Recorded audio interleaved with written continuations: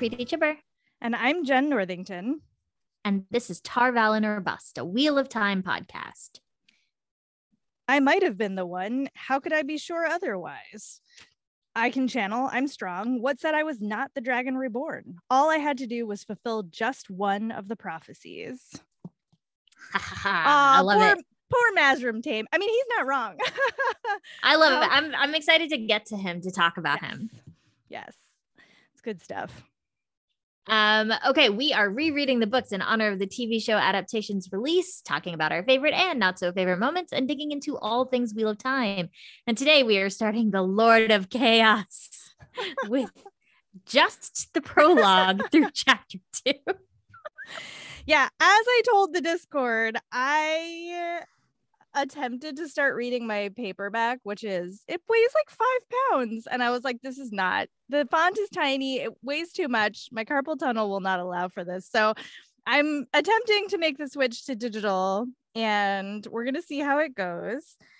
I need the handwritten, because I handwrite my notes and it helps me remember what I think. Well, I just got a new e-reader, so I did a ton of noting in the. But do you use do you have to type it out, or you have to type it out? So there is a psychological phenomenon that exists, right? Where you when you handwrite, when you, the physical act of writing something makes you remember it better. But honestly, Preeti, because I don't note in the books, instead I have this notebook that I write all my notes in, and then we sit here and record, and I don't look at my notebook once. So because I'm staring at the pages. Never mind. My system is all ready for shit. So this can't possibly be worse. I don't think it's possible for it to be a less shitty system than I already have. That's fair. I mean, I could be wrong. I mean, mine isn't great, because I will write the notes in these teeny tiny margins, and then I'm like, what does that say? What does it mean? Those margins are so small. My letters are so small. This is also true. At least there's no doubt that I'll be able to read what I typed into the annotated version. So I mean, most of my notes are like, ugh. Anyway, so it's true. Speaking of which, let's starting in strong in this prologue with Demandred. I actually did like this section, I'm not gonna lie. I didn't hate it. He's in Sheol Ghul, and he's mad about this really tall Myrddraal. I actually like this section a lot, because one, it's Jordan is so good at painting these pictures, so it paints a very especially horror pictures. Yeah, especially horror pictures. So it paints a very visceral sort of experience that Demandred is going through right now, of the stink and the smoke and the dirt and basically and the murder. Right? It's the Flame Princess, the Flame Kingdom and Adventure Time, and a little bit of the Fire Nation, but dirty and gross. Yeah Even more murdery. It's intense. They're making the horrible swords, which involves killing people, and there's children involved, and it's all very gruesome. And then we get this new dark player, Shadar. Well, first Haran. we're getting we're talking about the forgers and how they're making the weaponry, right? With using people, which is again cool and gross in a way that I was like, this is a great way to set up a book called The Lord of Chaos. I think it's actually a very, very strong first couple pages, in the way that it's I feel like it sets me up for what I am ready to expect as this book goes on, as a prologue should, right? Sure, fair enough. I mean, we can hope. I mean, not remembering what happens in this book, obviously, right? But I do think the next chapters follow through on what this teeny tiny first segment of this giant prologue does. Sure. So yes, then we can get to the Myrddraal, the big half man. Yeah, he's extra tall, and also he's clearly favored in some extra special Shadar Haran. Everybody he has a name. He has a name, right? With Myrddraals don't get names. Myrddraals don't use. I mean, that's kind of the response we're getting from Demandred of how strange this is. Yeah. that this like half man is not only like speaking to him, but physically is so different than what he would have anticipated. Like he's much taller. There's a lot of great, like that line where he says the voice sounded like rotted leather crumbling. I'm like, oh, that's a good sentence. It's a good detail. It's a good detail. It's a good sentence. Yeah. And like his name means hand of the dark. So it seems like he's very, very high up there. And Demandred is very like, at first he's like, how dare this half man? Do you know who I am? Right. But then he talks about how like you have to walk through these like jaws, basically. Yeah. Which one, I did think two things. It was a funny like reminder where he was like, this isn't natural. He made this. And I was like, that's pretty extra, but okay. I mean, I think we have established that the Dark One is the pretty dark extra. Pretty extra. With all his names, the many literally titles extra nicknames. So obviously extra all around. He's just a dramatic bitch. But like, so he's like going through these teeth, and the teeth are up much higher so that the half man doesn't have to duck, which is a sign of like favor for this thing, right? Because we'll see later one of the Forsaken thinks about having to walk through with the jaws touching the top of her head. So it's just like a really cool little interesting detail, and I don't know where this Midral is going to go, but he's clearly I don't remember him at all, which feels I don't remember him at all. Weird for somebody who gets like actual like very specific signaling and screen time. I would have thought I would have remembered, right? I don't remember, but there's a lot of people I don't remember. No, it's true. There's so many who do get screen time. Yeah, but they go into like the pit of doom, which is the funniest thing in the world. Like, I get it, Mount Doom, like it's a little on the nose, but by the time this book came out, we already had the Cliffs of Insanity like making fun of Mount Doom a little bit. So it just thought, I was like, all right, that's fine. Yeah, and we get this like sort of Forsaken POV update on like Ravin is dead, Lanfear is vanished, Asmodean is vanished. They don't know that Asmodean's dead. It is very like, okay, and here's the what recap. You missed on Glee. Yeah, exactly. Can we talk though very quickly about the setting of the boar and like what it means for the pattern, and like, because he talks about, I think what we see in this section are the limits of the Dark One, which is interesting. Like it sets up these limits, and it also sets up sort of like why he has to exist the way he does, right? Where he's like, physically, this place was no closer to the boar than any other in the world. But here there was a thinness in the pattern that allowed it to be sensed. Like there's a lot of lore stuff that happens in the next two chapters, right? 100%. Which I don't know that Jordan is usually so explicit in the way he talks about it. So it was an interesting shift to me because we're getting it from Demandred. Not Damodred. It could be. Who knows? Vague relation to Moiraine through that missing N. Oh, I know, right? Yeah, I like what you said, especially about we're getting the limits of the Dark One, because I had highlighted a couple bits in here where, for example, we're getting like this all caps Great Lord talking to Demandred in his head, and there's like, you know, for an instant, terrible anger filled that awful voice, and could it be frustration? Like Ravin, he's mad that Rand used Balefire on Ravin, and he's like, but would you use Balefire? And Demandred's like, I thought we established that was a bad idea. Like I thought we like did this already, and we figured out like that's not a good plan. So it is interesting to see, like, you actually see the Dark One reacting almost in real time to developments with like human emotions. Right. It makes him, it's not that it makes him less scary, but I actually think that it ends up making Rand a little scarier because of what Rand is willing to do. Right. Like Rand is willing to go beyond what the Dark One is willing to go beyond, even after hearing from Moiraine that the Forsaken don't participate in this way. Rand was like, well, I'm gonna do it. Too bad. Yeah, it's interesting.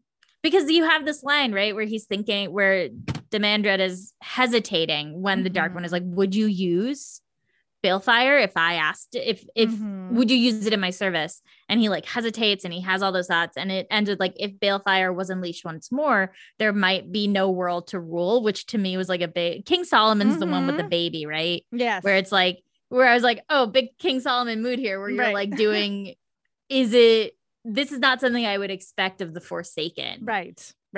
It was very interesting. Yeah, no, it was interesting. It was good. Yep. So Demandred gets unknown orders, and then we switch to Nynaeve. Well, he asks if he would be nameless, like basically the Dark One's number 2. Well, he is offering that to everyone. Is he though officially?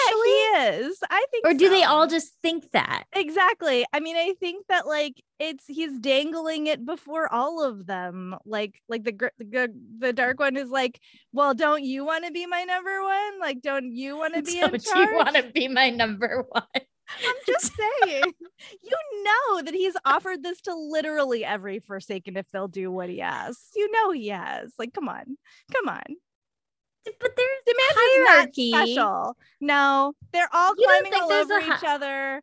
Like, I think there is a hierarchy, but I don't think that like he actually cares who he like gets the job done. As long but as you don't think it's important that this is the first time that we're seeing the Forsaken, and Demandred's the one that we're seeing them. I guess we don't really know anything about the Dark One, right?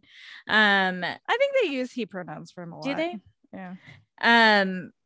But this is the first time we're seeing the Dark One basically on the page, right? In a way that isn't through the guise of like Ishmael or through the guise of Rand, sort of like we don't really know what's happening. I don't think that's true, because didn't we get, remember Boars? It's so long. The like White Cloak Boars guest Did we orders?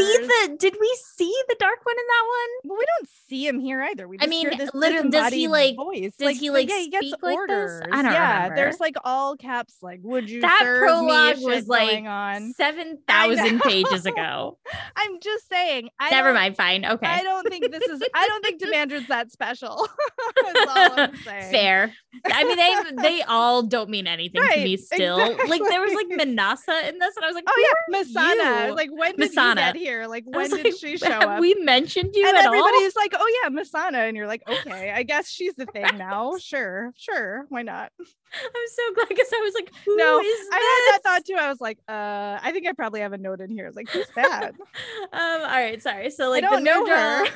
I don't know her. So like the Myrddraal like stays for all of this and like watches it, and it ends with like the Myrddraal watching Demandred like cry from happiness and screaming. And then we cut to Nynaeve. Yeah. And she is in a room with Leanne and Siuan, and she is trying to like figure out how to unstill them. And we get a bunch of interesting information here. Right. So much information. It's so much interesting. It feels like between the last book and this book, Jordan sat down and was like, I'm gonna think of the actual rules. And I'm gonna create a site, right? Like I feel like before it was like he was just building sort of not haphazardly, because I don't think he did anything haphazardly, but sort of like it was secondary. Like it was malleable enough that he could use it for the way he wanted it to. But now this section I was like, oh, you created a document for yourself, I feel like. Yeah, for sure. So Nynaeve is actually not touching the source herself. She's channeling through Moghedien, who we find out the identity of was also Merrigan. Who I forgot existed. So I was like, who is this? Same. The only thing that was helpful was when they go into like, oh, and she swears she didn't like fuck up the kids herself. Yeah, that she found them. And I was like, oh, okay, now I remember. That's who you are. You're that lady with the 2 kids. We also sorry, go ahead. Yeah, and like with the way that she's doing this is that Elaine literally made an Adam that doesn't have a connector chain between it. She made a bracelet and necklace. She made it. She created it. Bananas. It's so good. Yeah. But you have, so Merrigan is acting as Siuan and Leanne's maid or something. I think it was one of the explanations. But you have Siuan. I liked this, like, Nynaeve knows that they can be healed. She's like, if it is broken, you can heal it. Anything short of death, should be able to be healed by the power. Right. And Suen is super resistant. Like Leanne wants it. Suen is like, it's not, you can't do it, which I get. Oh yeah. In the sense of like, it's like, I don't want to give myself hope. Right. But as usual, I think Jordan goes a little too far with it, where I'm just like, you're acting like a moron. I know. Like, what does it hurt for her to try? Yeah. So, and one of the ways that she tries to like figure out what exactly has gone on with the severing, the stilling, is she has Suen and Leanne wear the bracelet. Ooh, that was really cool, which right? Was because super cool. Yeah. Like you have this moment where she is thinking about, like first she's thinking about using Moghedien's power. Then she's thinking about how Elaine described it through like matrices, which I was like, yeah, I know. I want to hear that explanation. Science Elaine, I'm here for science Elaine. I want to hear it. Yeah. There is this line I want to mention because it feels very intense for Nynaeve to think, right? Where she's like, sometimes she thought it would have been simpler or better if the woman on the stool were dead. Yes. Simpler, but certainly cleaner. And I was like, damn. Because that's a big sticking point for her. Yes. Of using Moghedien in this way, because she can't give up on having access to that knowledge. And she is not, it's easier to use Moghedien than to unblock herself. Right. Yeah. So like, and she wants Moghedien's knowledge, which we find out later, like they're passing along to the Aes Sedai. But it's like it's nice to get sort of like a complexity from Nynaeve, which we haven't seen in a while. It's not just her like ranting or getting in fistfights with people. Yeah. This is like the best Nynaeve POV we've gotten in ages. Like it's really, really nice where she's like, I know I can do this. It's frustrating to me that I can't for multiple levels, not just because like, oh, this is so hard. It's I can't unblock. I have to use this person I despise and who should be dead because the world would be better if she was dead. Like it's really great. Because Moghedien is like, oh yeah, no, not everything can be healed, but not severing. Like she's not giving them anything; they're taking it. Yeah. And then she like gives the bracelet to Suen. She had like Nynaeve is like, oh wait. Let's see how this experiment works. Yeah. And like Suen can feel Moghedien's / Merrigan's emotions and things through it and like sense her, but she can't actually touch the source. She can't access it. And Nynaeve is like, that's amazing. Like women who can't channel can't sense anything at all. So like this is like good information. And Suen is like, there is something there. Yeah. Yeah. Yeah, and Suen's like, nah. Yeah, and I actually think this is pretty on par for Suen because I agree. Like, she is not about might be's, she's about what is. Like that's her personality. And also how cruel would it be to have this hope and then never realize it? So like I like actually feel like that's, I mean, Robert Jordan always leans too hard on some of these things, but I feel like this is in keeping with her personality. No, I think you're right. I agree. And same with Leanne. Leanne's like, yeah, give me the bracelet, let me try. Like, please God, let it work. And it doesn't, but like she actually experiments with it. Like she tries to make Moghedien feel something through the bracelet and it doesn't work. But like she's like, yeah, they're actively like scientific methoding that shit, which I appreciate. It's really nice. It's nice to like see this aspect of this person, this character that we know exists, but haven't gotten to experience in a long time. And then we get a little bit of like women who lose Akka, who like are shielded or like whatever, have to find other things. And so we find out that they're like running their agents and they are still trying to use subterfuge essentially to get the Aes Sedai to support Rand without letting them know that they're doing it. Right. And then Elaine barges in and she's really upset because they are sending an embassy to Caemlyn and she's not going to be allowed to go. And we get this whole thing where Suen and Leanne like already knew it. Yeah. So, okay. Few things. Yes. It also feels like between the last book and this book, Robert Jordan might have gotten some feedback on the way the women interacted, because there's a lot of like, well, this is also a good thing about Elaine happening in the next few sections.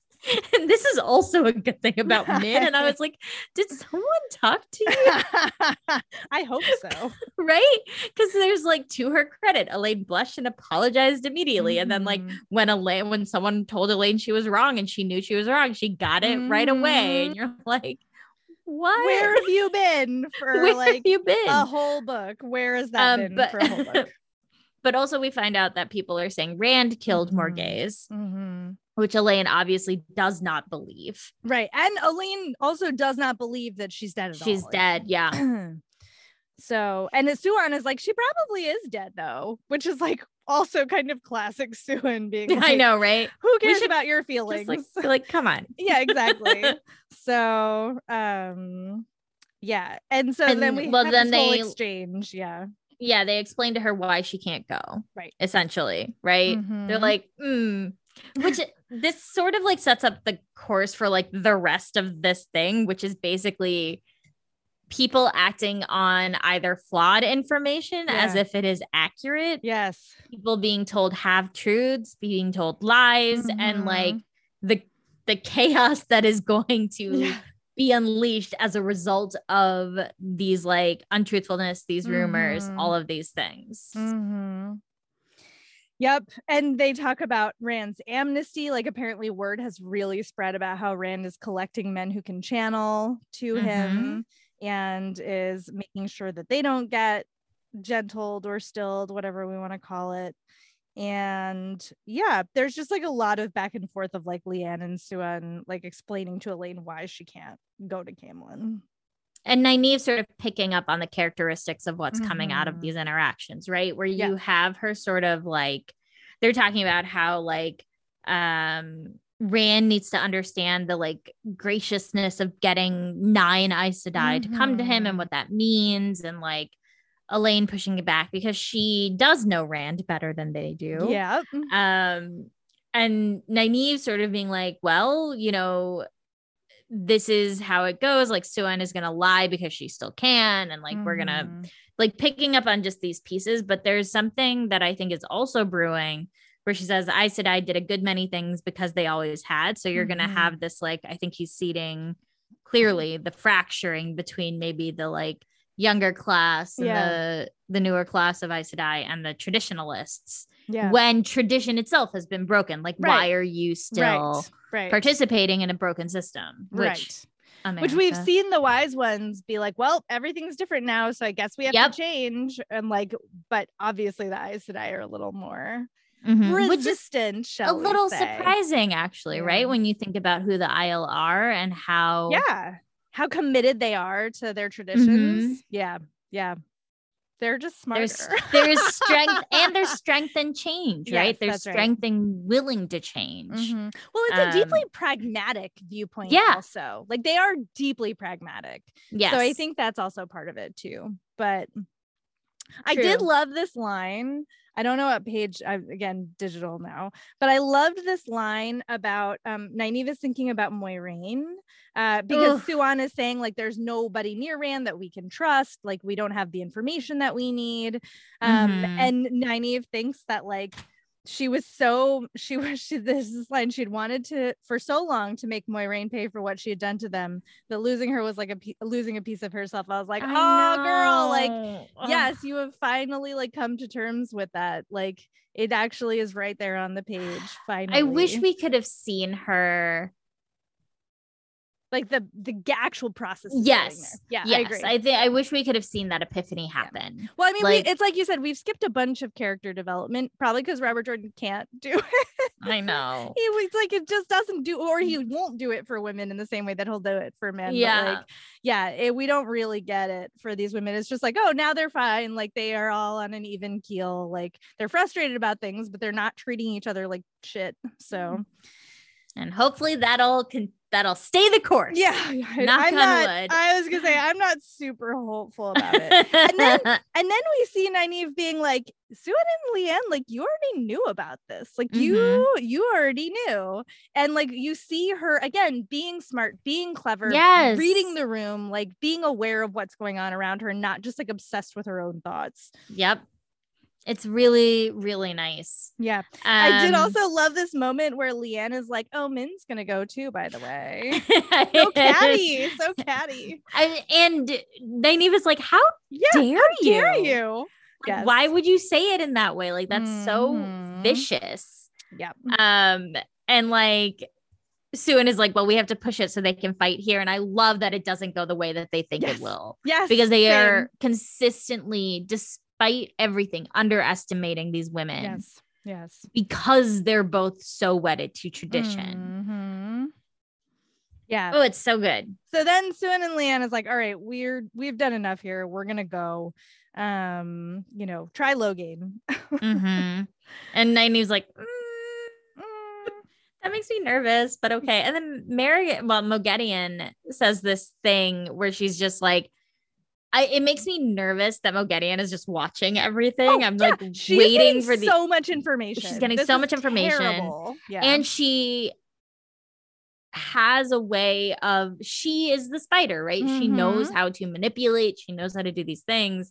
And so she's like, you bite at one another like rats in a sealed box. On the evidence, your chances are not very good. Perhaps you should consider other options. And you're like, ooh. Yeah. Because like, then when Nynaeve like snaps at her, she's like, she can feel her fear, but then she's like, she can feel a spark of hope. And I was like, oh no.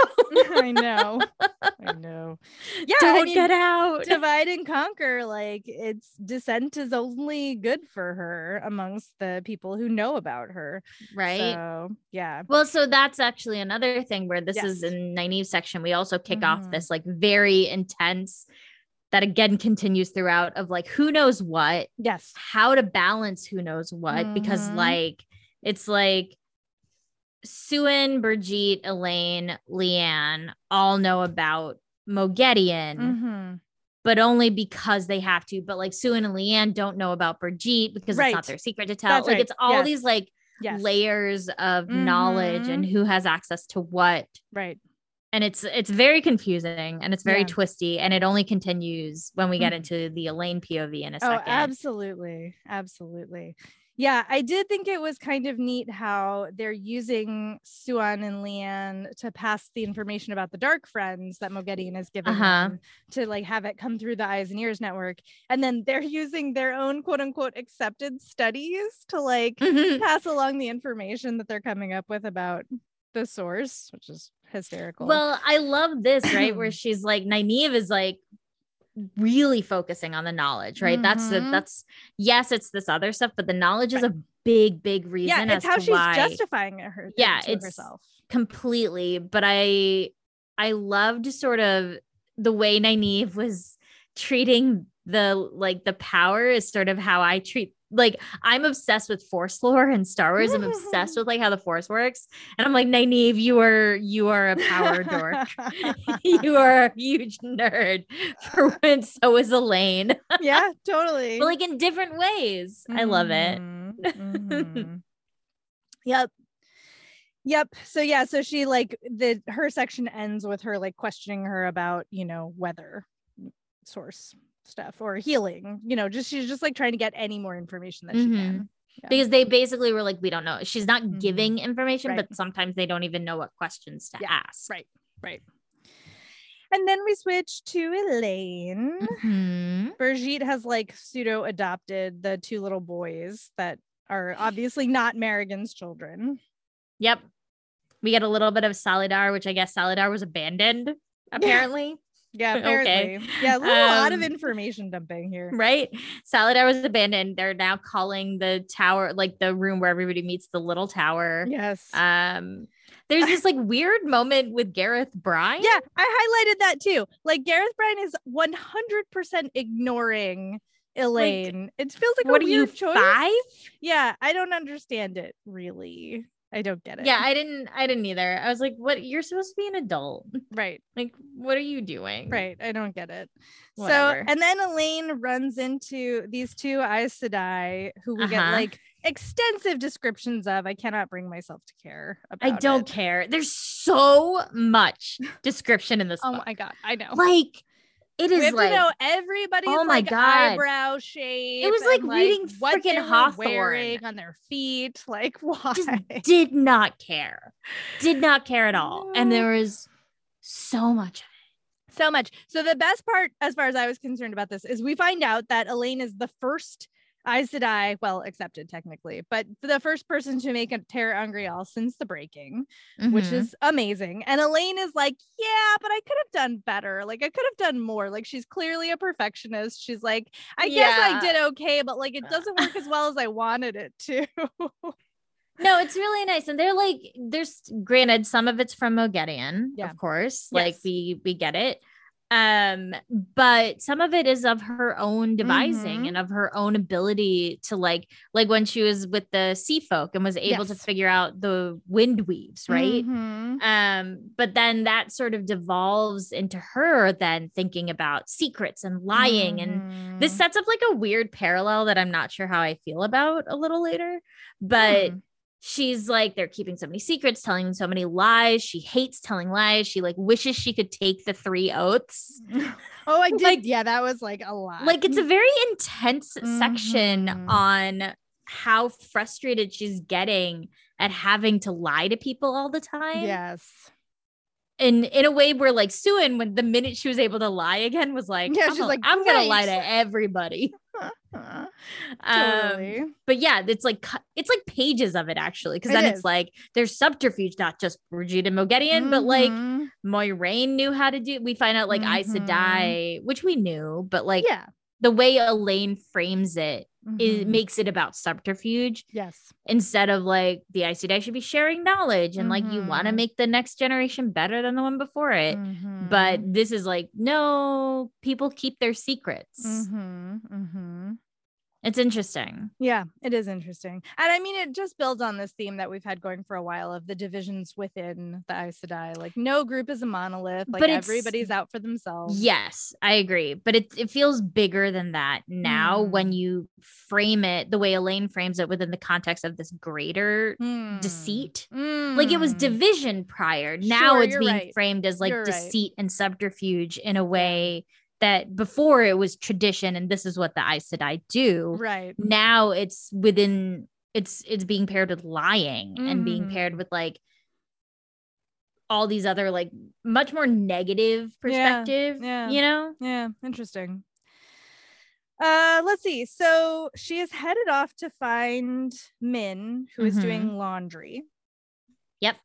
And I thought this was a sweet conversation. It's a sweet conversation. Yeah. I don't know that I like, I mean, you of course will know if we need to close read it, but I was just like, oh, it's nice. Like they have like a really real conversation about like, what are we going to do? Like, I can't go. I'm jealous that you can. Like, I feel weird about this whole situation. Yep. I feel weird too. Like, okay, let's be friends. Like, I loved it. They're not catty. No, like there are several moments where it's like, you know, Siuan says I should spy on him and Elaine's like, you won't, right? And Min appreciates Elaine's assumption of how Min will act because it's one that's like, no, I know you're not that kind of person, right? Or there's like, you'll carry a letter to me and Min's like, yes, 100%, you know? Yeah. And Elaine is like, I don't know if I would do that for her. Like, it's a really, But she what's nice is like, we don't have Min's POV, so we don't know. We're seeing Elaine's perspective on how Min is reacting. Min could be having the same sort of like, well, I don't know if I would do this, but like, of course I'll do this. She's my friend. Because Elaine, same thing where she's like, I have these thoughts of how I want to act, but that's not actually how I want to act. Right. That's what's kind of like, this feels like a step up from the kind of cutesy, awkward girliness of that we saw in like book 1, 2, I don't remember, in Tar Valon. Where they are growing up a little bit. And so it was just like really lovely to see. I do think we should talk about when there's this moment where they talk about Nynaeve and we get Elaine's perspective on the way Nynaeve treats her. And again, is a little bit more, how do I say this? Like, it's not as absurdly emotive. Yes. As it was in the past. She's just sort Yes. of like, I don't understand how I'm supposed to be around her because I don't think she understands how she's supposed to be around me. Yeah.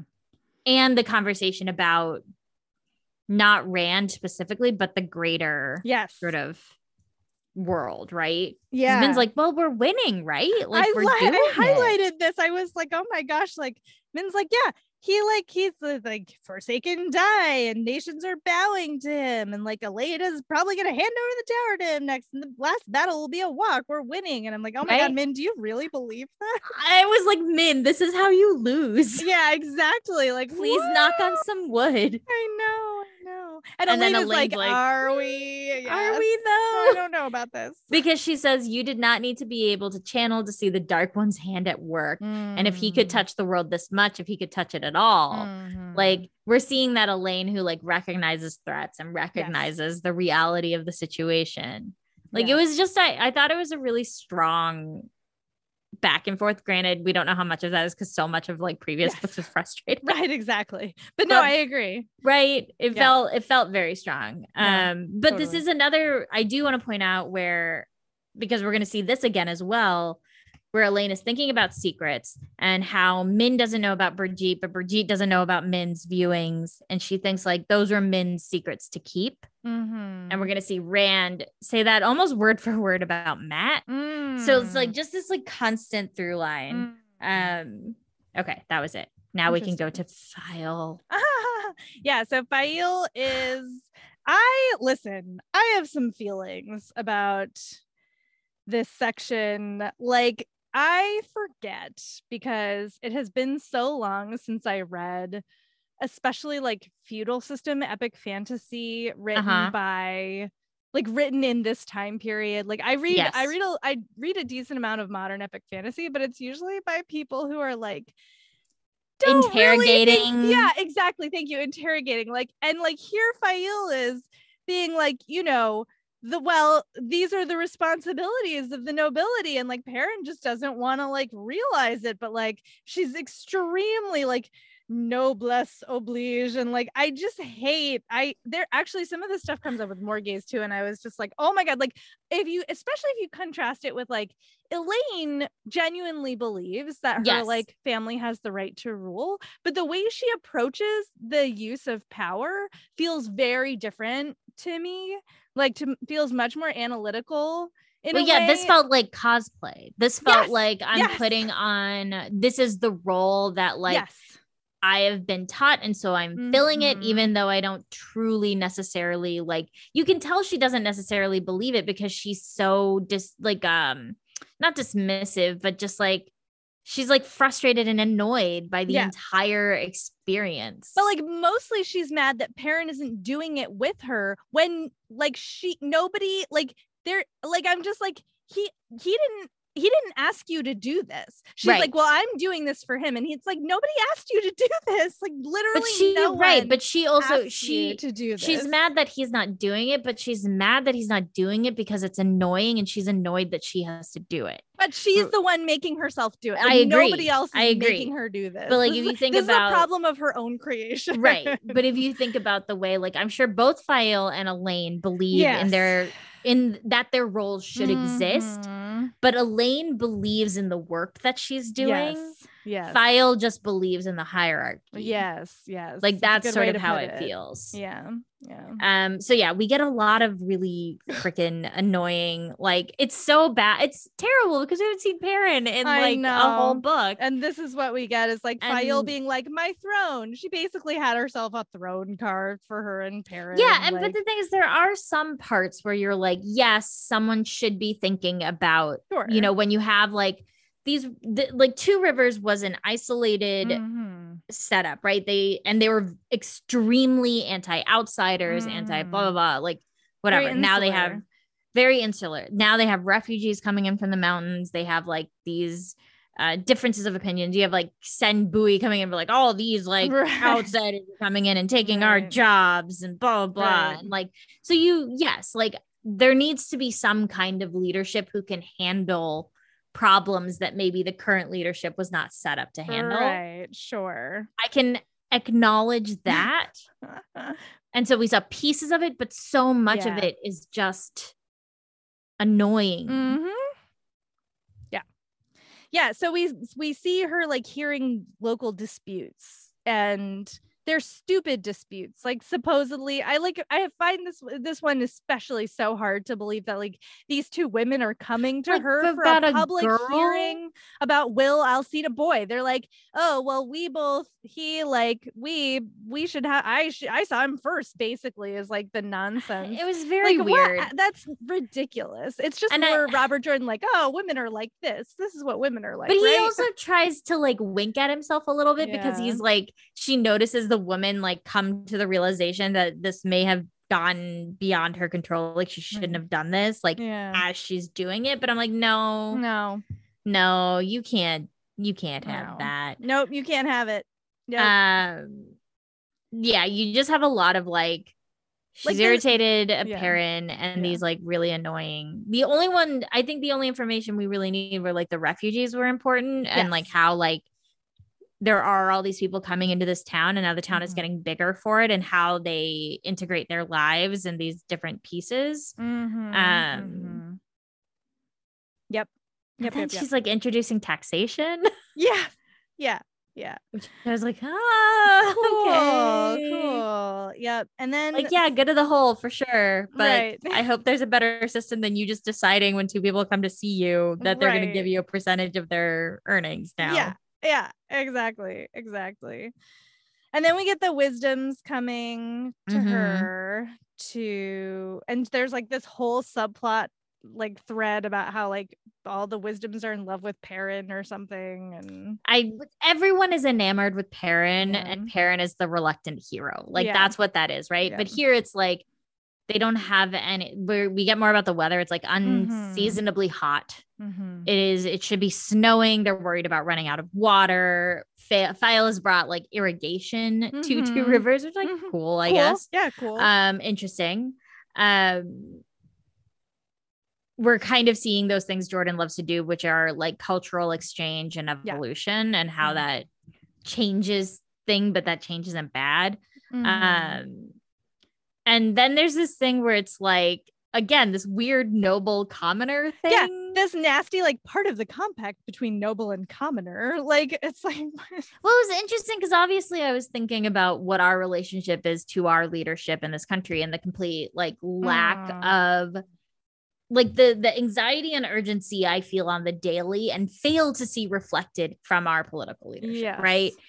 But granted, it's a supposedly representative democracy. And so this is someone, she does say like the people have chosen to make Perrin a lord several times. We don't know how true that is. You know, they call him lord, but what does that really mean? Right.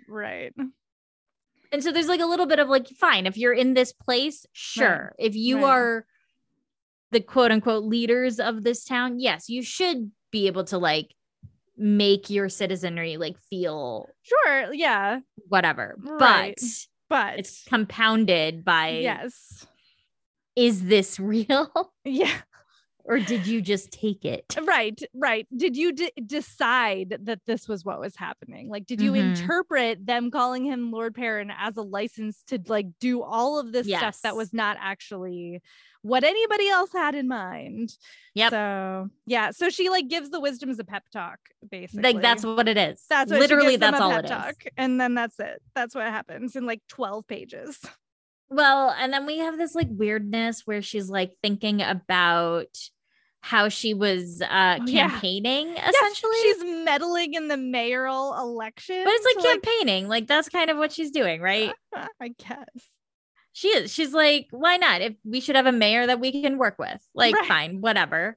But like there's this weird line again with the like violence between Perrin and File where she's like Perrin got mad about it basically, and she's like, he was a gentleman, slow to anger, but just to be safe she barricaded herself in her bedroom until he cooled down. Like what the fuck? Well, their relation, as we've already established, the physical dynamics of their relationship are not great, Bob.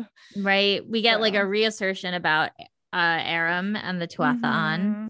And Aram's like becoming a really good swords person, I guess.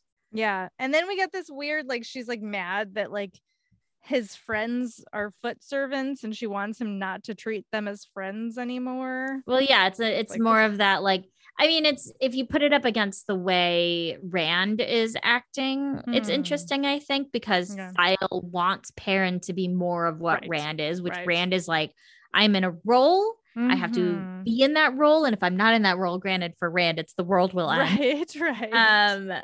But he can't, he like, there's a line in a minute when we get to the first chapter where he's like, I don't even want to know these people's names. Right. Because they are not my friends. Right. And Perrin, I think we've seen a lot of Perrin's resistance. We don't get his POV, unfortunately. I can't believe I'm saying that. I cannot believe those words just came out of my mouth. But yes. Yeah. Go ahead. I was just gonna say, we do get one glimpse of Loyal. I know, I underlined it. Down the street. Loyal's doing story time. I know. Cute. MVP of Two Rivers. That one sentence. Yeah, just the best.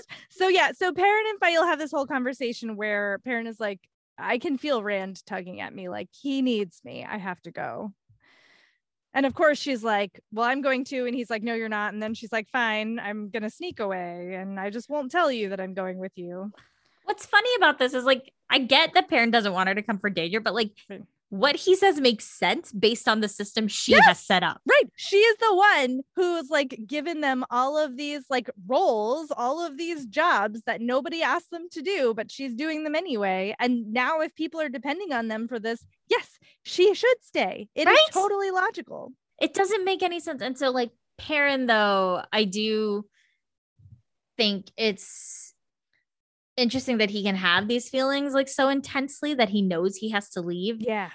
Compared to the last time when he left Rand and he was just like, I'm going, I have to go. I have to go. Right. And how I wish again, we could have seen Perrin having to come to terms with he needs to go back to Rand because it was such an intense experience for him to leave. Right. Right. Like, I think he's like shortchanged us a little bit. Jordan has, yeah. Yes, Jordan has. Ugh, and then this freaking God. I don't care. It is dire straits when I am preferring Galad to Gawyn, and that is where I am these days. Oh my God, same. What? Like, he's got this whole like weird like cult troop basically where there's like very specific rules for who can be in the younglings, and like some of them have pins, so weird, and it's so gross. It's so, I hate it. I hate it. It's so strange because this whole section, which like very speedily, I think, because we don't whatever, he is just like with these Aes Sedai who are meeting with Shido. Wise Ones, which I was like, what the fuck? So this is going on? We're getting to the thing I thought I remembered happened the last book. We're really? Finally, yes. I felt a little bit vindicated that it happened in that, like, we get the first in the prologue. I was like, I knew it. I got some details wrong, but I still knew that it had to be happening soon, and I was right. Anyway, I just had the book wrong, but I was close. I did not remember this at all. Yes. So the Shido Aiel are like making some weird bargain with Aleda's tower. Yeah. So Gawyn and some of his younglings have come along with these Aes Sedai away from that. He doesn't know what's going on. They're far enough away that like they don't hear anything. Right. But what he's just thinking about like the younglings and and like why he's here. And this to me feels like, so he finds out in this section from some like random guy. First we have him like, I liked the way he was thinking about Rand, right? I kind of like before he finds out the thing where he's like, Gawyn had rather liked Rand al'Thor. He regretted that the man had turned out to be what he was, right? And then he runs into this man who's like, by the way, the queen's dead. And like, they say the dragon did it. Right. Okay, wait. Let's rewind for just 1 second because I want to call attention to this one line where he's thinking back about the choices that he made. And he's like, yes, you know, he had no right to think of Egwene, but abandoning the tower would be abandoning her for such flimsy reasons that a man chooses fate. I highlighted, I was like, yes, flimsy. Your reasons are super freaking flimsy. I agree with you. I'm sorry. I didn't mean to fast forward that. I thought it happened later. But like, yes, he's like, even knowing like, if Elaida had ever discovered that he had helped Siuan get away, he would die. But even with that, he chose to stay because his mother had always supported the tower, because his sister wanted to be Aes Sedai, and because Egwene wanted to. Right. Flimsy, like he doesn't know the exact word. Like what he knows is that Elaine is not at the tower. Right. Why did he stay at the tower and not try to go find her? I wonder if this is Robert Jordan being like, y'all, I know I've like character assassinated this person. Like, let's just acknowledge it and move on. I need him to be here. This is what I need to happen. Fine. I just wish there had been like, oh, whatever. So he like knows that like he has no facts. No facts. Zero. He doesn't know where anybody is. So he hears this rumor. And he acknowledges it that it's probably rumor, but then he's like, but if it's the rumor can have a way of becoming true. And if it's true, I'm going to kill the Dragon Reborn. And you know what it felt like? That stupid White Cloak son who was after Perrin for killing his dad when Perrin didn't kill his dad. Yeah. Bornhold. The baby Bornhold. The baby Bornhold. The drunk baby Bornhold. Like it felt exactly the same. The note I have on that last line is Gawyn antagonism escalation. Like Jordan is clearly building him into an antagonist. And it's not in a good clunky. way. It's so clunky. Like this peddler scene is so forced. It's like so old forced man Mill, and weird. It's so awkward and like that comes out of nowhere. It's so bad. It's so bad. And it's like it really reads like parody. It does. It does. Like making fun of fantasy. It's so strange. It would belongs in like a Terry Pratchett novel. Yes, where it belongs. And it was like I mean, we've talked about how Robert Jordan uses authorial intent like a cudgel. And like, that's this scene. Like, that's what this scene is, where he's like, I need Gawyn to be this. Right. Here are all the ridiculous reasons he's going to be this. It's not a good look. It's not a good look. Like the Galad stuff was so good in the last book. How do you like how? It's so bad. Yeah. So then we switch POVs. Like, let's get out of there as soon as possible. I also don't want to spend a lot of time on this because I also hated it. I agree. It's terrible. Katarine or Katarin, however you want to say it, is this random Aes Sedai who's like thinking about like how annoying the younglings are, and like nobody actually likes having them around. So like she's like, maybe the Aiel will kill them for us at some point. Like that'd be great. And you're like, but specifically cool. Gawyn too, right? Like specifically she hopes that they'll kill Gawyn. Yeah. And Eleida's like hinting as much.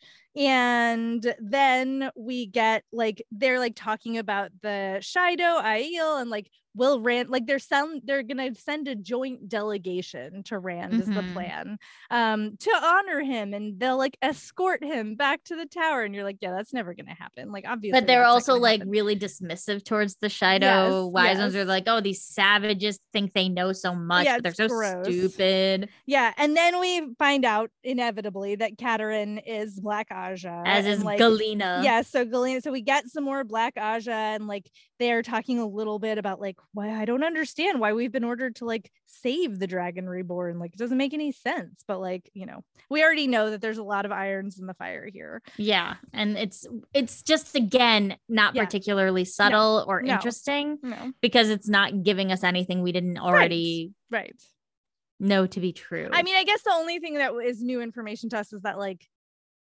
Elaida doesn't like having Gawyn around at all. I guess that's the information we get. Kind of feels like that could have been done could have been done differently. And then we switch to Thorava, who is one of these Shaido Aiel, or to Savannah. Oh, you're right. It is. That's just the first person who talks. So it's a Savannah POV, and she's the worst. So annoying. Which she basically is like, we're gonna trick the Aes Sedai and take over all this land. Yeah. Yeah, it's really Okay. obnoxious. And she's like got this whole like the Dragon Reborn will kneel before me, blah blah blah blah blah. And she wants But this nobody to also ever go to didn't Ruidian again. like Like this it's a didn't really whole make sense to me either in terms of like how she was accepted. Like I feel like we should have seen that too, because they bring up all the points of why she shouldn't have been. right. Of like she had 2 failed chief husbands. She's never been to Ruidian. She's never done da da da. Okay, then why is she in charge? Why is she in charge? Yeah. Like that did it legit. I was like, I don't understand. Well, I mean, it just says literally, well, fortunately enough of them listened to her and not why? the other person. Yeah, we don't right? know. I feel like we should have been able to see that because again, feels super flimsy and super she's like wielded a lot of power in like, Couladine she's like, but like Couladine dying should have been a big enough like, oh, we backed the wrong horse kind of thing, right? Yeah. Like we did not, this was not a good plan for us, so we need to regroup. But Robert Jordan needs this to be a thing. Exactly. So. We get this weird moment where some strange wetlander had found her in the mountains and given her a cube. I think it's important. I think that word is going to come back. I agree. Okay. I think it's going to come back in this. Yes. Yes. Okay. So she gets a cube and like is told what to do with it. And like somehow it's going to help her, get her revenge against Rand al'Thor. Yeah, that was interesting. We'll see it. I don't care. No. This is another situation where Rand has like so many other bad guys and so many other like fights to fight that, okay, it's another threat lurking in the dark, but it's another threat lurking in the dark that doesn't have the grounding that I needed to have for me to particularly care. Right. So you're just like, okay, well, another person hates Rand. No surprise. Right. And then we switch to Morgase, who is in Amadisia, the worst possible place she could have gone. Like I said, and lo and behold, it's not going well. I'm so annoyed about this. It's like we're supposed to believe Morgase was this incredible leader. Yeah. Oh my God, this chapter, I hate her. I hate her. She is so awful. Like this line that she said, I'm going to skip ahead a little bit because I'm just so mad at it. This line she says about how Cairhienin were disgusting, but at least of them kept their, like most of them kept their dissolute ways hidden. Like her like notions about decency, like go fuck yourself, Morgase. Like who is this person? Who is this? No. Yeah. Like it's again like, so she's trying to get the Aileron, the king of Amadisia, who is this like blustery whatever kind of kind person. Of slimy, to give her the troops she needs to go back to Andor. And it's clearly not working, and like Talonvor is like bucking. I did like Talonvor. Yeah, same. I was like, I hate to agree with Talonvor, but he's like, we should have gone to Gildan. I'm like, yeah, buddy, you should have. Right. Like, obviously. But also this moment where she's like on your knees and he's like, are you my queen? And I was like, dang. Go to town, Talonvor.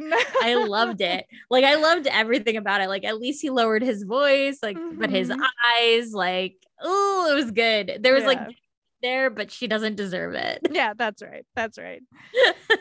Yeah. And like if I'm trying to like, retcon or like headcanon this, it's like, okay, so Morgase just got out of an abusive relationship. Like she was controlled and manipulated with compulsion. She is having a really strong trauma response, and she doesn't like how she can remember enough of how she behaved to feel like shame and guilt, like survivor guilt sort of about it. So like if I'm giving him way more credit than I think he deserves, I think you can turn this into all of this stuff about like necklines and how Cairhienin are disgusting and this and that and the other thing is just misdirected shame at her own actions, which is not like she is having that trauma response, and like obviously it wasn't her fault, but like she doesn't know how to process what happened to her. Yeah. And so she's projecting outwards at others. But I don't think Jordan has earned that explanation. No, he is not. He is, you're doing all of the work. I'm doing all of the work for it. It's a very kind interpretation.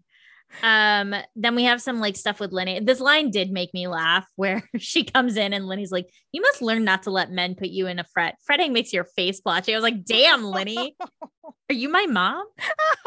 Like, ooh. But Linny also is just a caricature in this moment where she's just sort of like spouting out funny lines. Then like, whatever, nothing matters. It's so annoying. And then Pedro Niall shows up. Yeah, I was just gonna say, like, and Morghese is like, oh dang, like I really was hoping to avoid the White Cloak since you went to the place where the White Cloak presence is the strongest. Like, this is just stupid. It's so stupid. And of course Pedro Niall is like, oh yeah, we can help you. And this is bananas. She like, well, okay, wait, I'll rewind. So here's another case of information coming from the worst possible source. Yep. He tells her that Gabriel is dead. Yep. And like, he is the worst person to be relaying this news to her because he has spun it into this whole like Rand like taking over Caemlyn and like. Well, it's like another situation where you have someone who.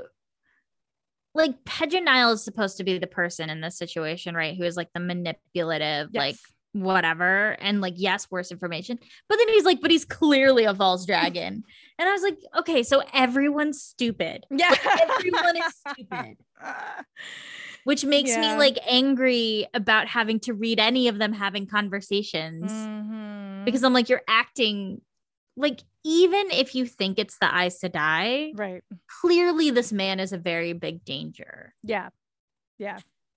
Oh, yeah. So and she like, you know, she's like thinking like, well, this is his interpretation, but it could be lies. So I need time to think. But like, she really is not holding her own here in any way, shape, or form. No, we get like brief moments of her being like, okay, this means this and this means this, and what if this means this of this book. Like she so far, turning from like somebody who we have seen be smart and thoughtful and like good at stuff into this like, again, caricature of a person. Mm-hmm. Yeah. And so she's like, okay, I have to think about it. And then is like, they really are the true power. Like, no, duh.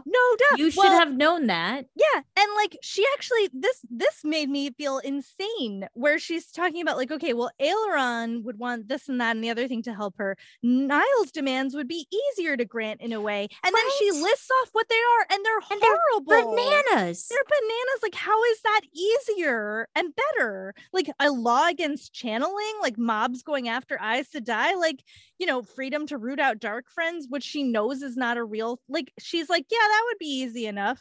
But then like, I could always kick them out later. And you're like, truly oh my God, bananas. You're delusional. You're delusional. And so then he leaves when she's like, I need time to think. And then like Talonvor rushes in because they let Pedro Niall get into her room. Yeah. And she like freaks the fuck out and yells at him. Yeah. And like, we find out that like, basically this section is also like, oh, I've had great women so far, better cut one down. Mm-hmm. She acts truly, first she like yells at him, which I think by like fine, you can yell at him, no one should have gotten into your room, right?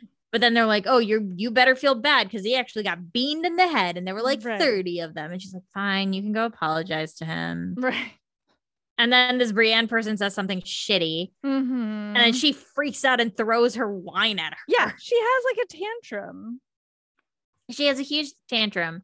And then she like kicks everybody out. Mm-hmm. And then she has to like do this where she does that thing where she's like, would it be that hard to oust the Dragon Reborn or oust the White Cloaks, blah, blah. Yeah. And then she's sort of thinking about Rand. Like she knows he's the dragon. Yes. She's like, she does not believe he's a false dragon. She thinks Pedro Niall is being stupid for thinking that. Mm-hmm.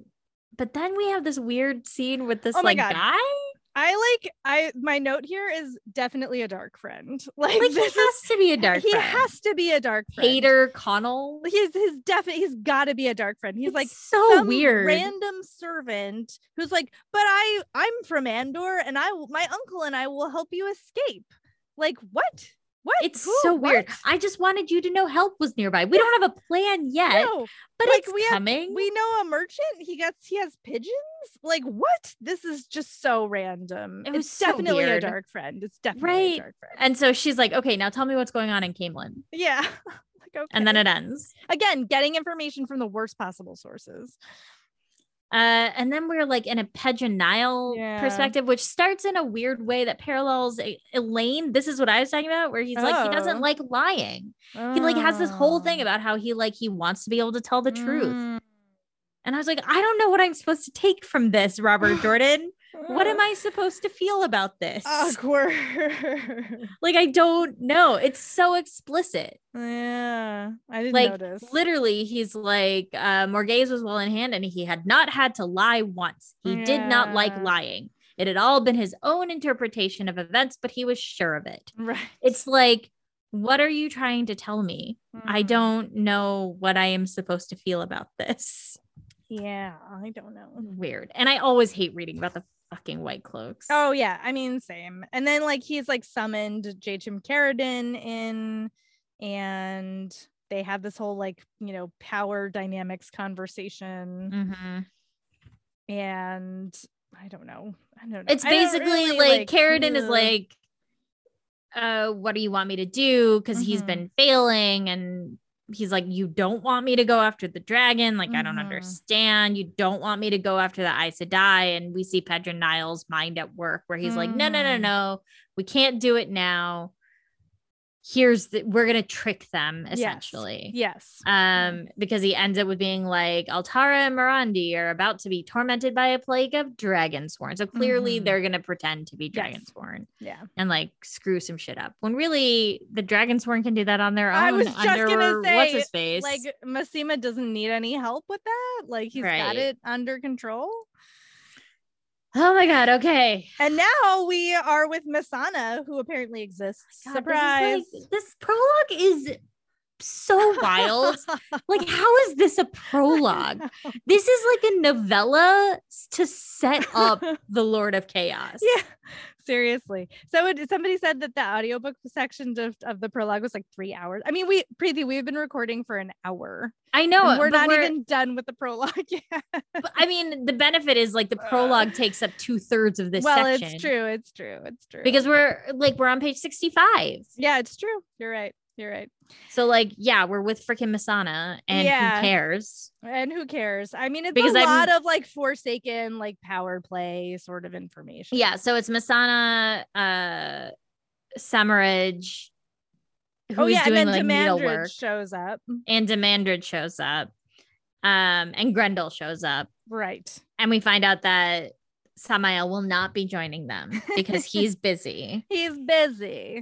He's trying to find an Angreal or a sa'angreal, which like actually is a pretty good plan because Rand has those things. Yes. And then we have like this is where we have that moment with Mesaana where she had been to the Pit of Doom twice while they'd been waiting because they've been waiting for 17 days since Demandred went to the Pit of Doom. Right. And she'd been down there twice and made that same nerve-wracking walk with the stone fangs brushing her hair. So that jaw apparently opens and closes. Right. So extra. Okay, so let's see. This is the part where I think this box thing that Savannah has comes back.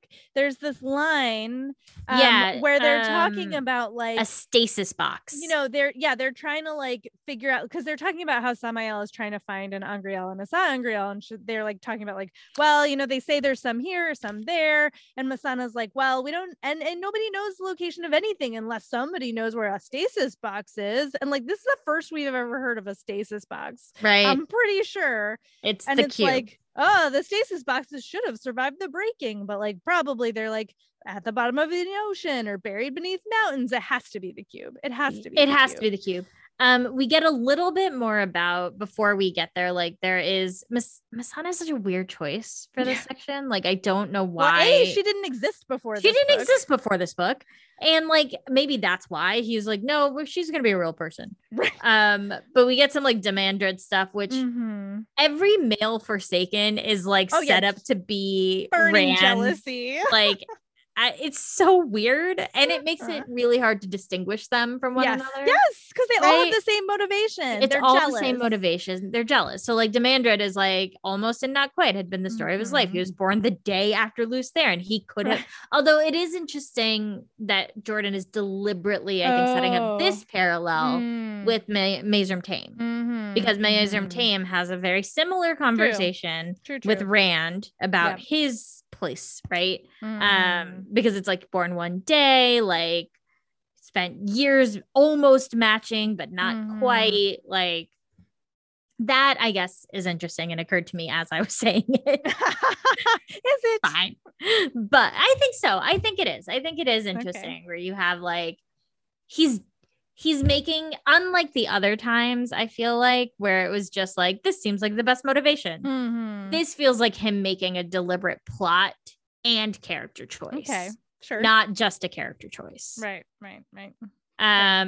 This is also, I feel like, the most we've seen of Grendel, who I don't care for. No. I mean, who would? Right. This line, okay, so after the whole stasis box thing, this thing about Mesaana being a teacher made me laugh really hard. Oh, yeah. Because it was like unsuited for research. She like got kicked. She wasn't allowed to be a researcher. And then she's like, well, she had taught until she found out how to teach them all. Who are you? That actually comes back in a later Rand moment. It does. So it's random. Very funny. Yeah. It's like, what is this weird joke about teaching that you have going? Yeah, seriously. It made me laugh because it's like, okay. Then we find out what the thing is that the Lord wants Demandred to do, which I was like, what? I don't understand what this means. Yeah. Me neither. Because it's like the first part of the Great Lord's message was simple. Let the Lord of Chaos rule. Because this is the like answer of like, okay, this paragraph is interesting, right? Because like Mesaana is asking this. Are we to kill al'Thor? Where can you safely reach him? Whatever Grendel says. Still, Demandred kept silent, stood there studying them. No, not Grendel. Semrij and Mesaana. When he did speak, half to himself, it was to they too. Like that felt weird and deliberate. Yeah. Yeah, and he's like, oh, when I think about where you two have placed yourselves, like how much of this has been designed all along. And so he clearly knows where they're camped out, even though we don't. And then he gives them the message about, let the Lord of Chaos rule. So like Grendel's there, but she's apparently not exactly key to this. Yeah. But also, and then we don't hear the rest of it. It's like, and then he told them the rest. So it's like secret plots.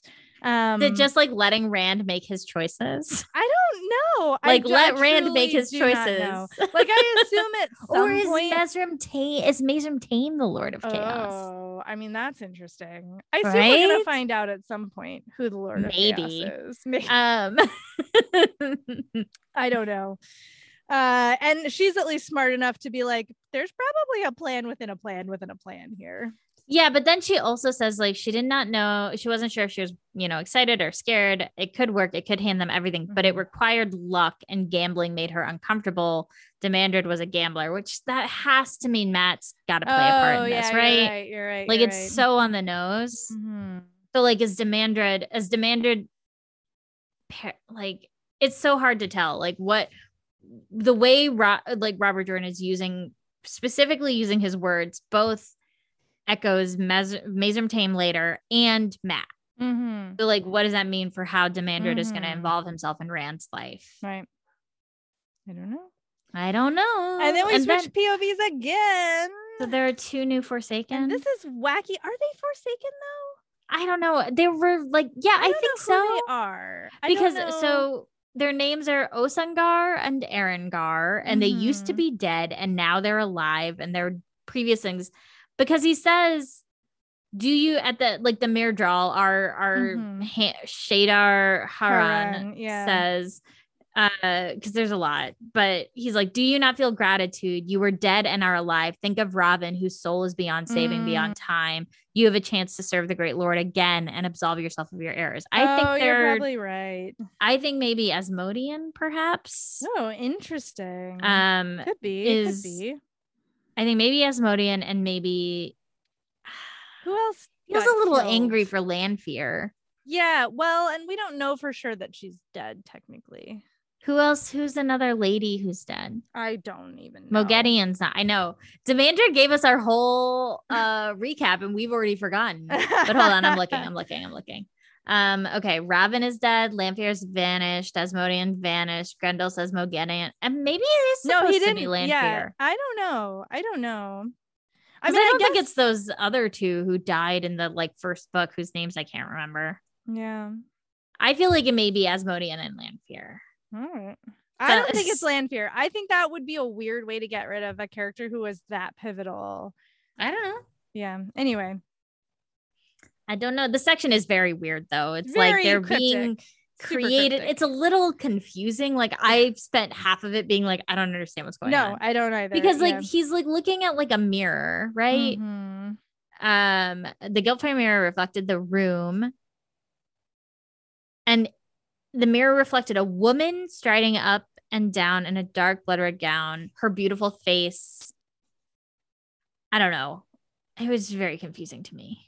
I, for like half a second, thought it was Padden Fane because we know that he has been like remade once or twice, but then I was like, oh, this is definitely not him. Like this is somebody else altogether. But I'm just saying like it would, that's how confusing it was to me. I was like, okay, is this like the more I think about it, the more I think it is Asmodean and Lanfear.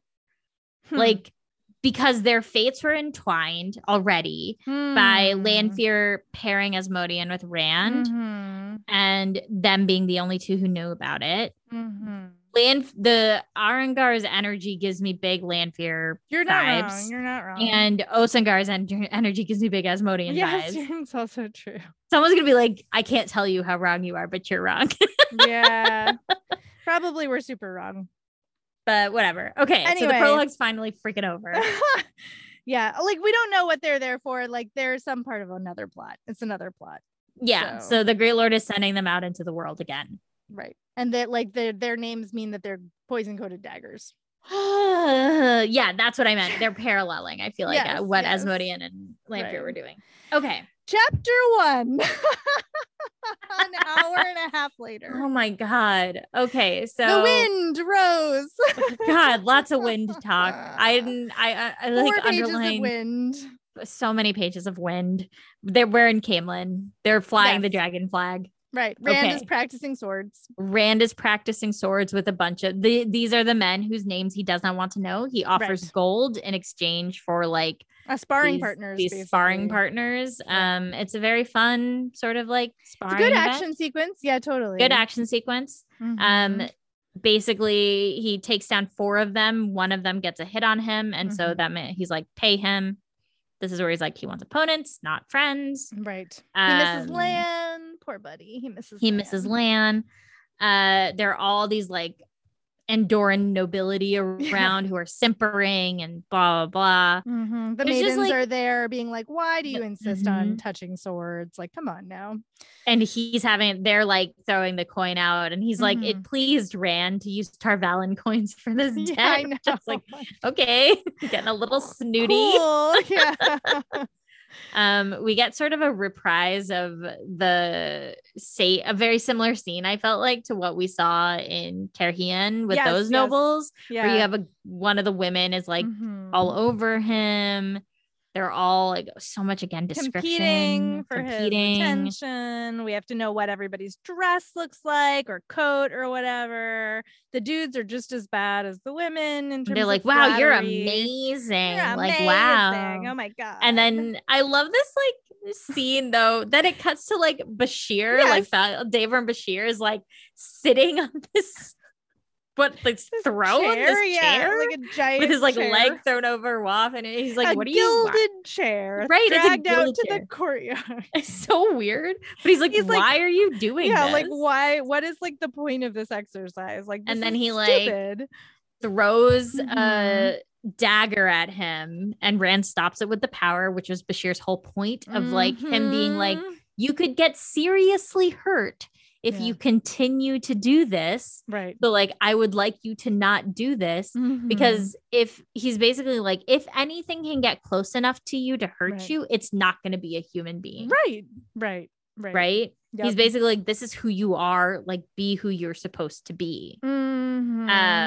And then Rand has some really awful thoughts about like the only way to live is to die. And it's Luce Theron being like, you should die. It's not good. It's not good.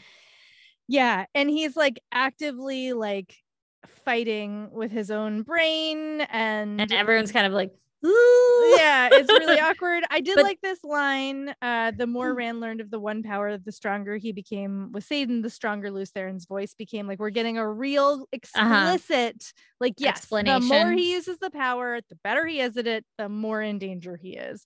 And that's why he likes Catch-22. Yeah. But why he likes the sword practice, right? Because they also, I liked this. The absence of thought was a barrier to keep him himself. Yes.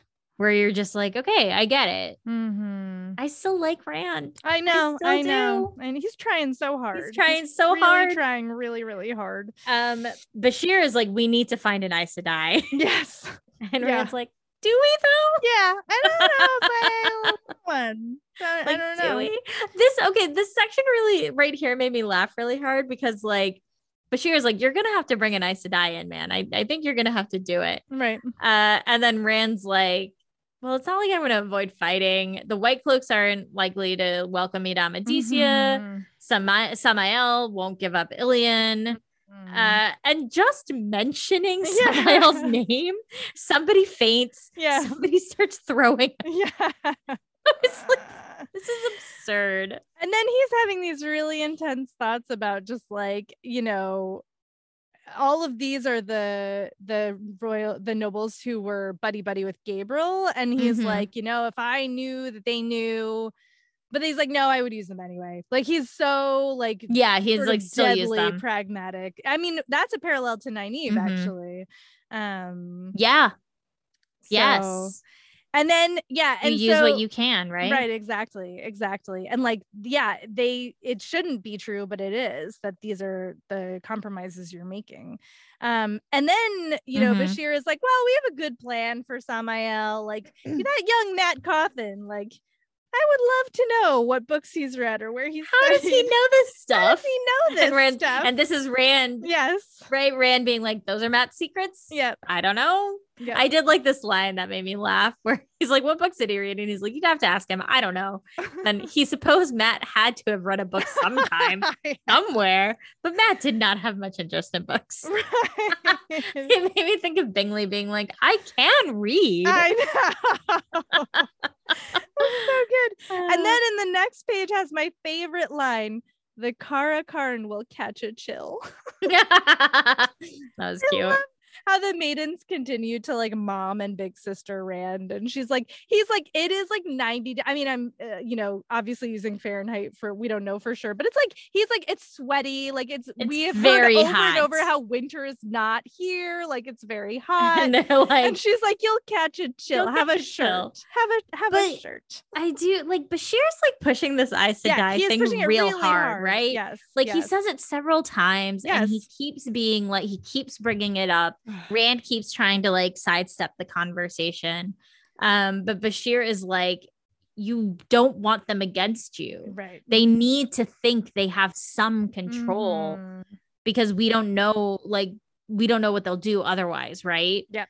And Rand sort of is like, what if I tell you there are hundreds of Aes Sedai? And he basically was like telling them that the power has split. Yes. Bashir's like, what?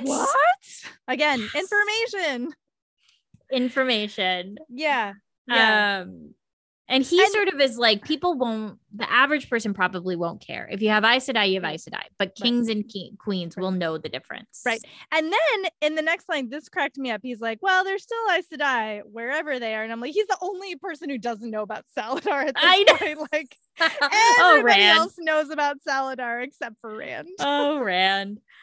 He keeps trying to push down Luce Theron, and then he thinks about Moiraine and how she was the only one he trusted, and how she told him not to trust anyone else. But he's like, and don't he worry. Only really trusted her towards the end. At least he acknowledges that. Yeah, I know. It's like so my sad. Heart. I know. And then Mazrim Taim shows up. Yes. Yeah. This guard comes in and is like, by the way, Mazrim Taim is at the gates. So, you know, that's happening. FYI, and I forgot about this, but Mesrim Taim like raised Saldea basically. Yeah. Like this is super why went it's to a war. big deal. Yes, exactly. And Bashir's so, like, whole thing is trying to find him. The whole reason that everybody was like, where Davram Bashir has disappeared, find me Davram Bashir, he was chasing Mesrim Taim, which we found out at the end of the last book. And Rand was like, well, you can't have him if he comes here. Well, yeah, I did like that where it's like Bashir is like, what if he didn't? Because Rand's like, everyone, they have amnesty. Like, if a man can channel, he has amnesty. And Bashir is like, well, what if he says that he's the Dragon Reborn? And I love Rand going, if he thinks that, I will disabuse him. Yes. I was like, oh, that's a good line. It's a good line. It's a good line. So now chapter 2, we get sort of this rehash that like, here's who Mesrim Taim is. He's like one of the many men who was born around Rand who can channel, and like he actually got farther than most.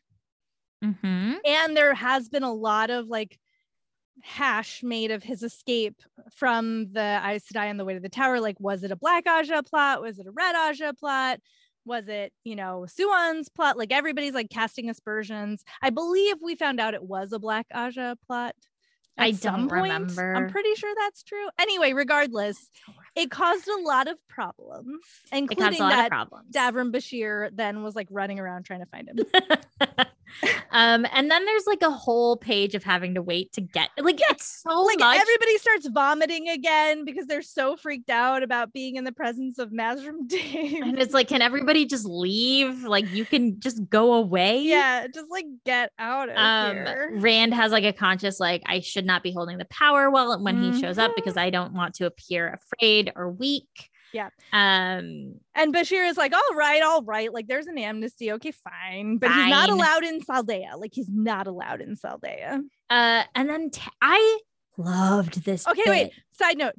I just have to say how annoying I found it that we hear about Bashir's dark tilted eyes like 6,000. Oh my God, I know. Times. Like, we get it. We get it. He's ethnic looking. We get it. Calm down. It's so much. Okay, but I did really like this part of I liked Taim and Rand talking. So like Taim shows up and he is like 15 years older than Rand. Yeah. Right. Like a lot older. Like a lot older. He's like, which when Rand was like, he's like 35. I was like, oh. I know. I feel so called out right now. I was like, all right, you're a baby. That's right. We have to remember that he's like 20. He's barely 20 years old. Barely. But he has this line where he's thinking about how wild that is because of how men who can channel go mad. And it's Rand had clung to sanity for close to 2 years so far. And we have seen how rapidly he has been slipping. Yet in front of him he had a man who must have managed it for 10 or 15. That alone was worth something. I had the exact same thing highlighted. It's so good, right? Because that immediately sets Taim up in such a strong way. Yeah. And then Lews Therin loses his what little mind he has in Rand's head. Yep. It's like it's like, kill them all. Like, Demandred and Samael betrayed me. Like, it didn't matter what I did. Kill them all. And you're like, wow, okay, calm down. Rand's like, I am Rand. I did not know them. I am Rand. And then Davram Bashir is like, are you sure you're Mesrim Taim? But this is so good, right? He's like, are you sure? And he's like, Taim's whole thing in this is like almost smiling. Yes. Like, he's consistently on the verge of smiling. And he goes, I shaved Bashir. It's hot, right? Had you not noticed? Yeah. Should I channel for you? Right. I like the way he talks. He's like sassy. I like he's sassy, he's matter of fact, he's direct. And he always seems like you can tell he's like, I am smarter than everyone here. Like I just am. It's a really, really strong introduction. Just like the cadence of his speech, because he starts with like, I shaved, and it's kind of cocky and whatever. And then eventually in just one paragraph is like, I could have killed him. They all forged you daggers, right? It's like a short, abrupt, like it's just really strong. Like I feel like he's unlike a lot of other characters. Taim is given a really strong introduction and dialogue in a really cool way. I agree. Yeah, so all of the guards are like ready to stab him through. They're already he's deliberately antagonizing. And Rand is like, if you keep doing that, I'm gonna let them kill you. So like maybe stop. Well, he's like, did you come here to see me or taunt him? Right. And then Tame is like, well, I came to see you because we find out that the battle ended because that the whole like vision in the sky thing happened. Yeah. When Rand was fighting Ishmael.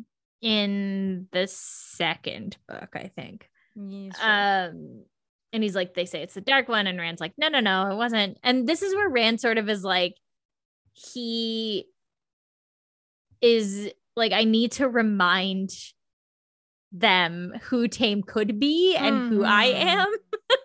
Right? Yeah. So we get this whole like rant about the Forsaken's crimes. Which is like pretty great, but also like he like goes through this whole thing of like, you might be bad, but have you ever done X, Y, and Z? And it's like horrible, like crimes against humanity. Yeah. Which is where we found out that Messana set up schools to like teach people to be dark friends. Oh my God. Like what?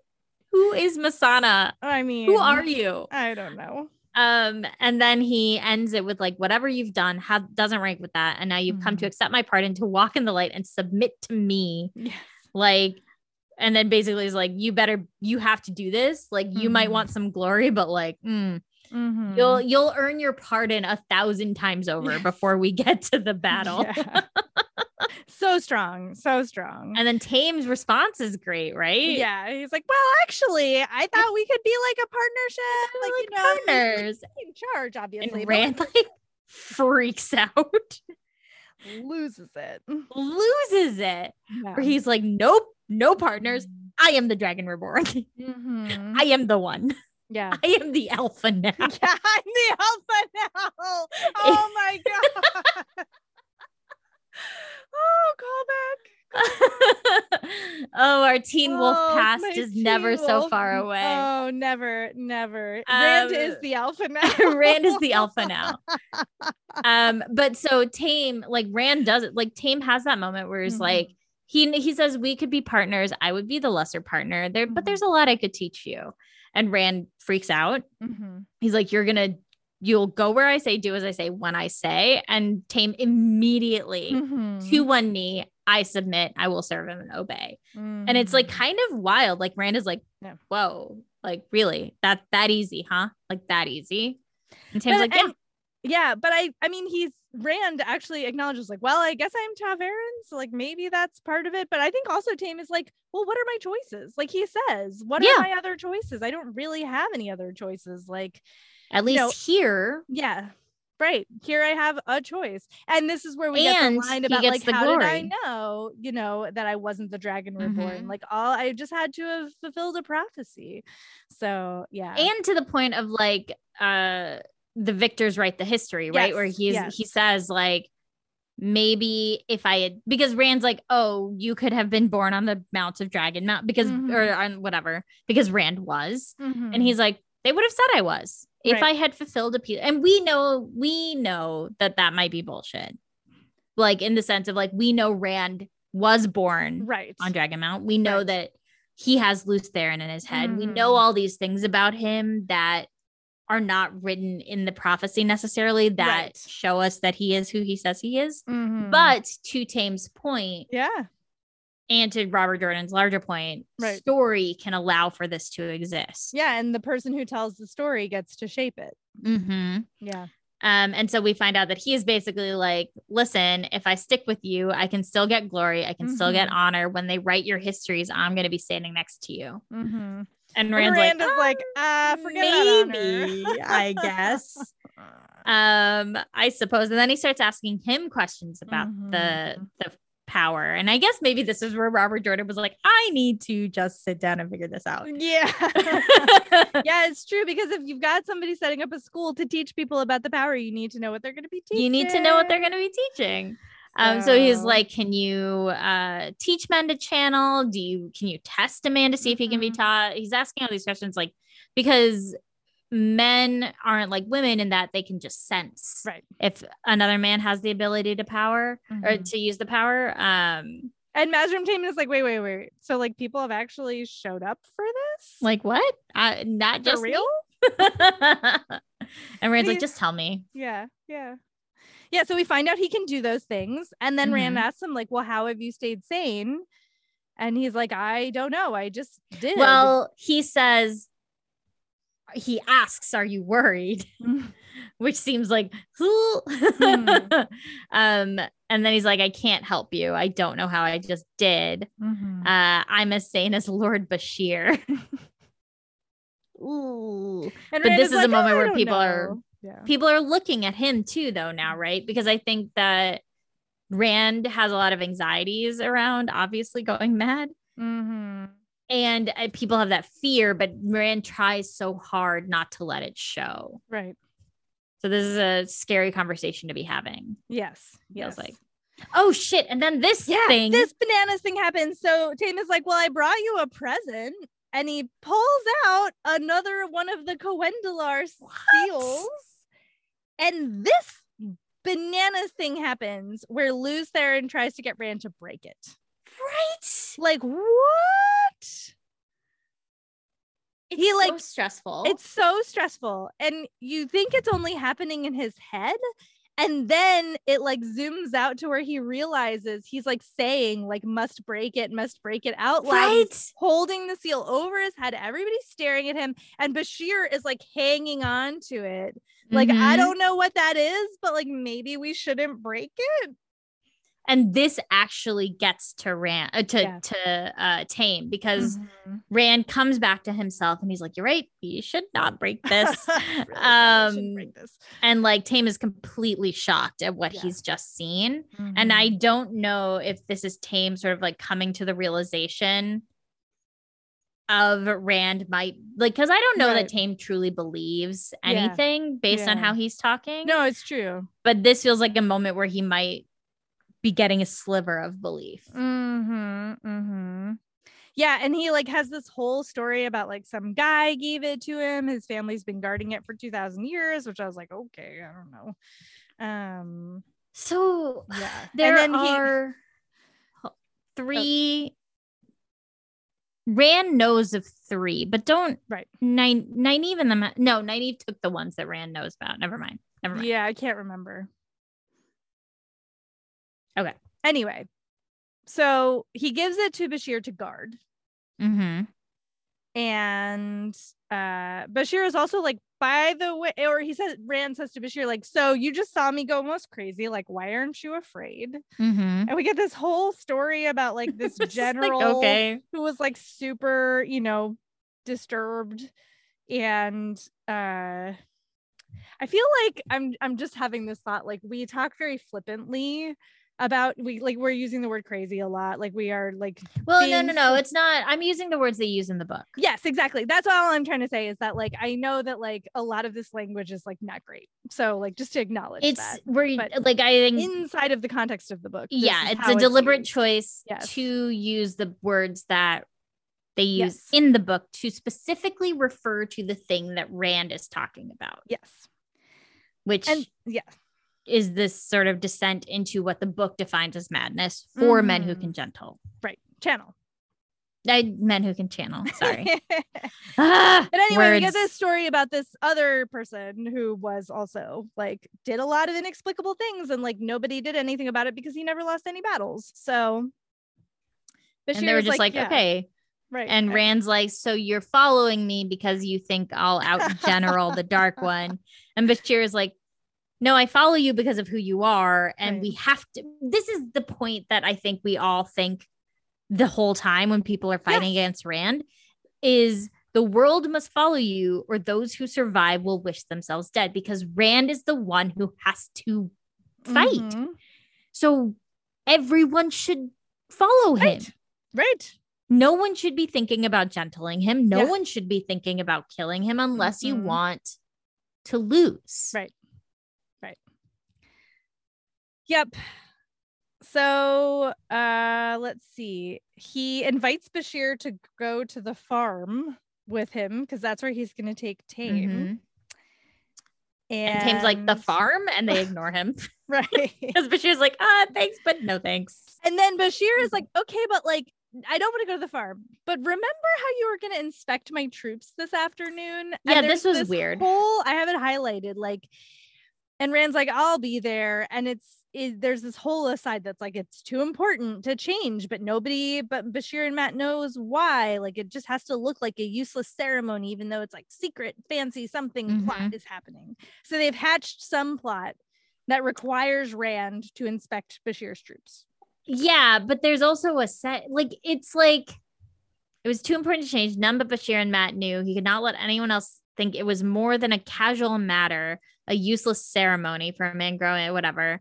The Dragon Reborn going out to be cheered by his soldiers. And then there's like a second visit, which like needs to be kept secret, and it might stay secret, but those he wanted to learn of it would. It's very like, he's got a lot. We're back to like Rand having cryptic side plots that we don't know about. Yes. And then we get a little bit of like Rand thinking about Aviendha because he doesn't want to get rid of his fancy buckle because she gave it to him. And then the explanation for it, finally the explanation for the scepter, which I appreciate, which also makes me feel like somebody was like, hey, can you tell us why he's holding on to that stupid thing? And he's like, Rand kept the thing close to remind himself that he might have more enemies than those he could see. Thank you. That's all I've wanted. That's all we needed. Pages and pages and pages. Tame's like, so this farm. Yeah. Going on, and then we have this whole side note about like what Rand is like, I don't like him. Why don't I like him? Like, I loved this. Yeah, this is great. Yeah, right. Like, there's something about him that rubs me the wrong way. And he's like, no, it's not like, is it like jealousy? Like he's not unique anymore? No, I am unique. I'm the Dragon Reborn. I just don't like him. And meanwhile, Lews Therin is like, kill him. Yeah, it's intense. It's intense. And that's the end of the chapter. Yeah, he's basically just like, I'm going to take you where you can serve. So he's probably taking him to the school. Yeah, the farm is the school. And Tame again, like almost smiles, but doesn't. Oh boy. That's a lot. That was a lot. That prologue, man. That prologue is really the kicker because here. It was not a prologue. It was like a freaking novella, and it was just Robert Jordan. Like, here are all the plot points I need to set up for the rest of this book, but that I don't want to write into Here's whole scenes. 16 dominoes. Here, I set them up. Boom, boom, boom, boom, boom. Yes. Boom. Yeah. Exactly. I was setting up of dominoes. I know everybody's on the edge of their seats, but I will say that my new e-reader system is working out much better. Good. It was definitely better. I could tell what I wanted to talk about. And I think some of you know I record in a literal closet. And the lighting is not very good. So you can see it. So I can see it. It's shiny. It's like glowing. I can see the words on the page. Yay. Very exciting. I'm excited. Thanks, Kobo e-reader. Oh, I miss my Kobo. No, I miss my Sony Pocket Reader. That was my favorite. Old school. It was the perfect e-reader. Was it? I will, like, until I die, I will say it was the perfect e-reader. I loved my Sony reader so much. Wow. It's perfect size. I didn't even know that existed. It was the perfect e-reader, and I was like so upset when they stopped making R.I.P. Sony e-reader. I know. I literally like 2 months ago was like trying to look up to see if I could find old I ones. was just gonna say, did you they're so expensive because I think I got it for like $30. But because they don't make them anymore, they're like 200 or something, and I was like, I'm not spending $200 on decade old technology. No, that seems like a bad plan. No, thank you. Okay, I am glad it's working out though. Yes, it's good news for everyone. All right, so you can keep an eye out for future episodes every other Wednesday, assuming we don't have any more unplanned hiatuses. I have a book due July 18th. Yeah, so, we'll see. hang in there, everyone. We're doing our best. You can follow along on social media at the hashtag Tarvalin or Bust. Next episode, we are going to do chapters 3 through 7. We have a couple different potential plans out there for chapters, but we're going to try to stick as close as possible to the 100-page even with marker. more words. Yeah, so we'll see how it goes. Chapters 3 through 7. And a big thank you to Brian Dunn, fellow Wheel of Time fan and musician who created the amazing intro and outro tracks for this podcast. You can find more of his work at briandunnmusic.net. That's Brian with a Y and Dunn with 2 N's. And if you are enjoying the show, please, pretty please, leave a review and or a rating on the podcast platform of your choice. It does help other folks to find the show, but mostly we just really like to see them. We did get a new one. We got a new one? New-ish. I mean, new since the last time we talked about it? Yes. That's exciting. I'll have to look that up. I'm like trying to click on it now. And no, I don't want to play it. Oh, God. Dang it. I lost my like sleepy podcast. Oh, no. Yes, it is from Heron78 on iTunes. It says, I love this podcast. It reminds me of the moments I enjoyed from the books and reminds me why I will never read them again. Jen and Preeti are hilarious, and it's so fun to experience the Wheel of Time with them. Oh, thank you. We do it so you don't have to. That's right. We do this so you don't have to. Oh, good Lord. Well, that's just the realist truth. That right is there. the realist.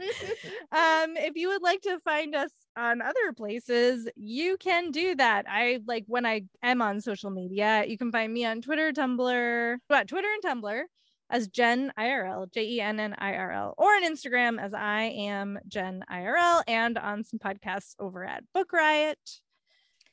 You can find me on all socials at Run with Skizzers, SKIZZERS. Also on Basic Geek Girls, where we are doing Ms. Marvel.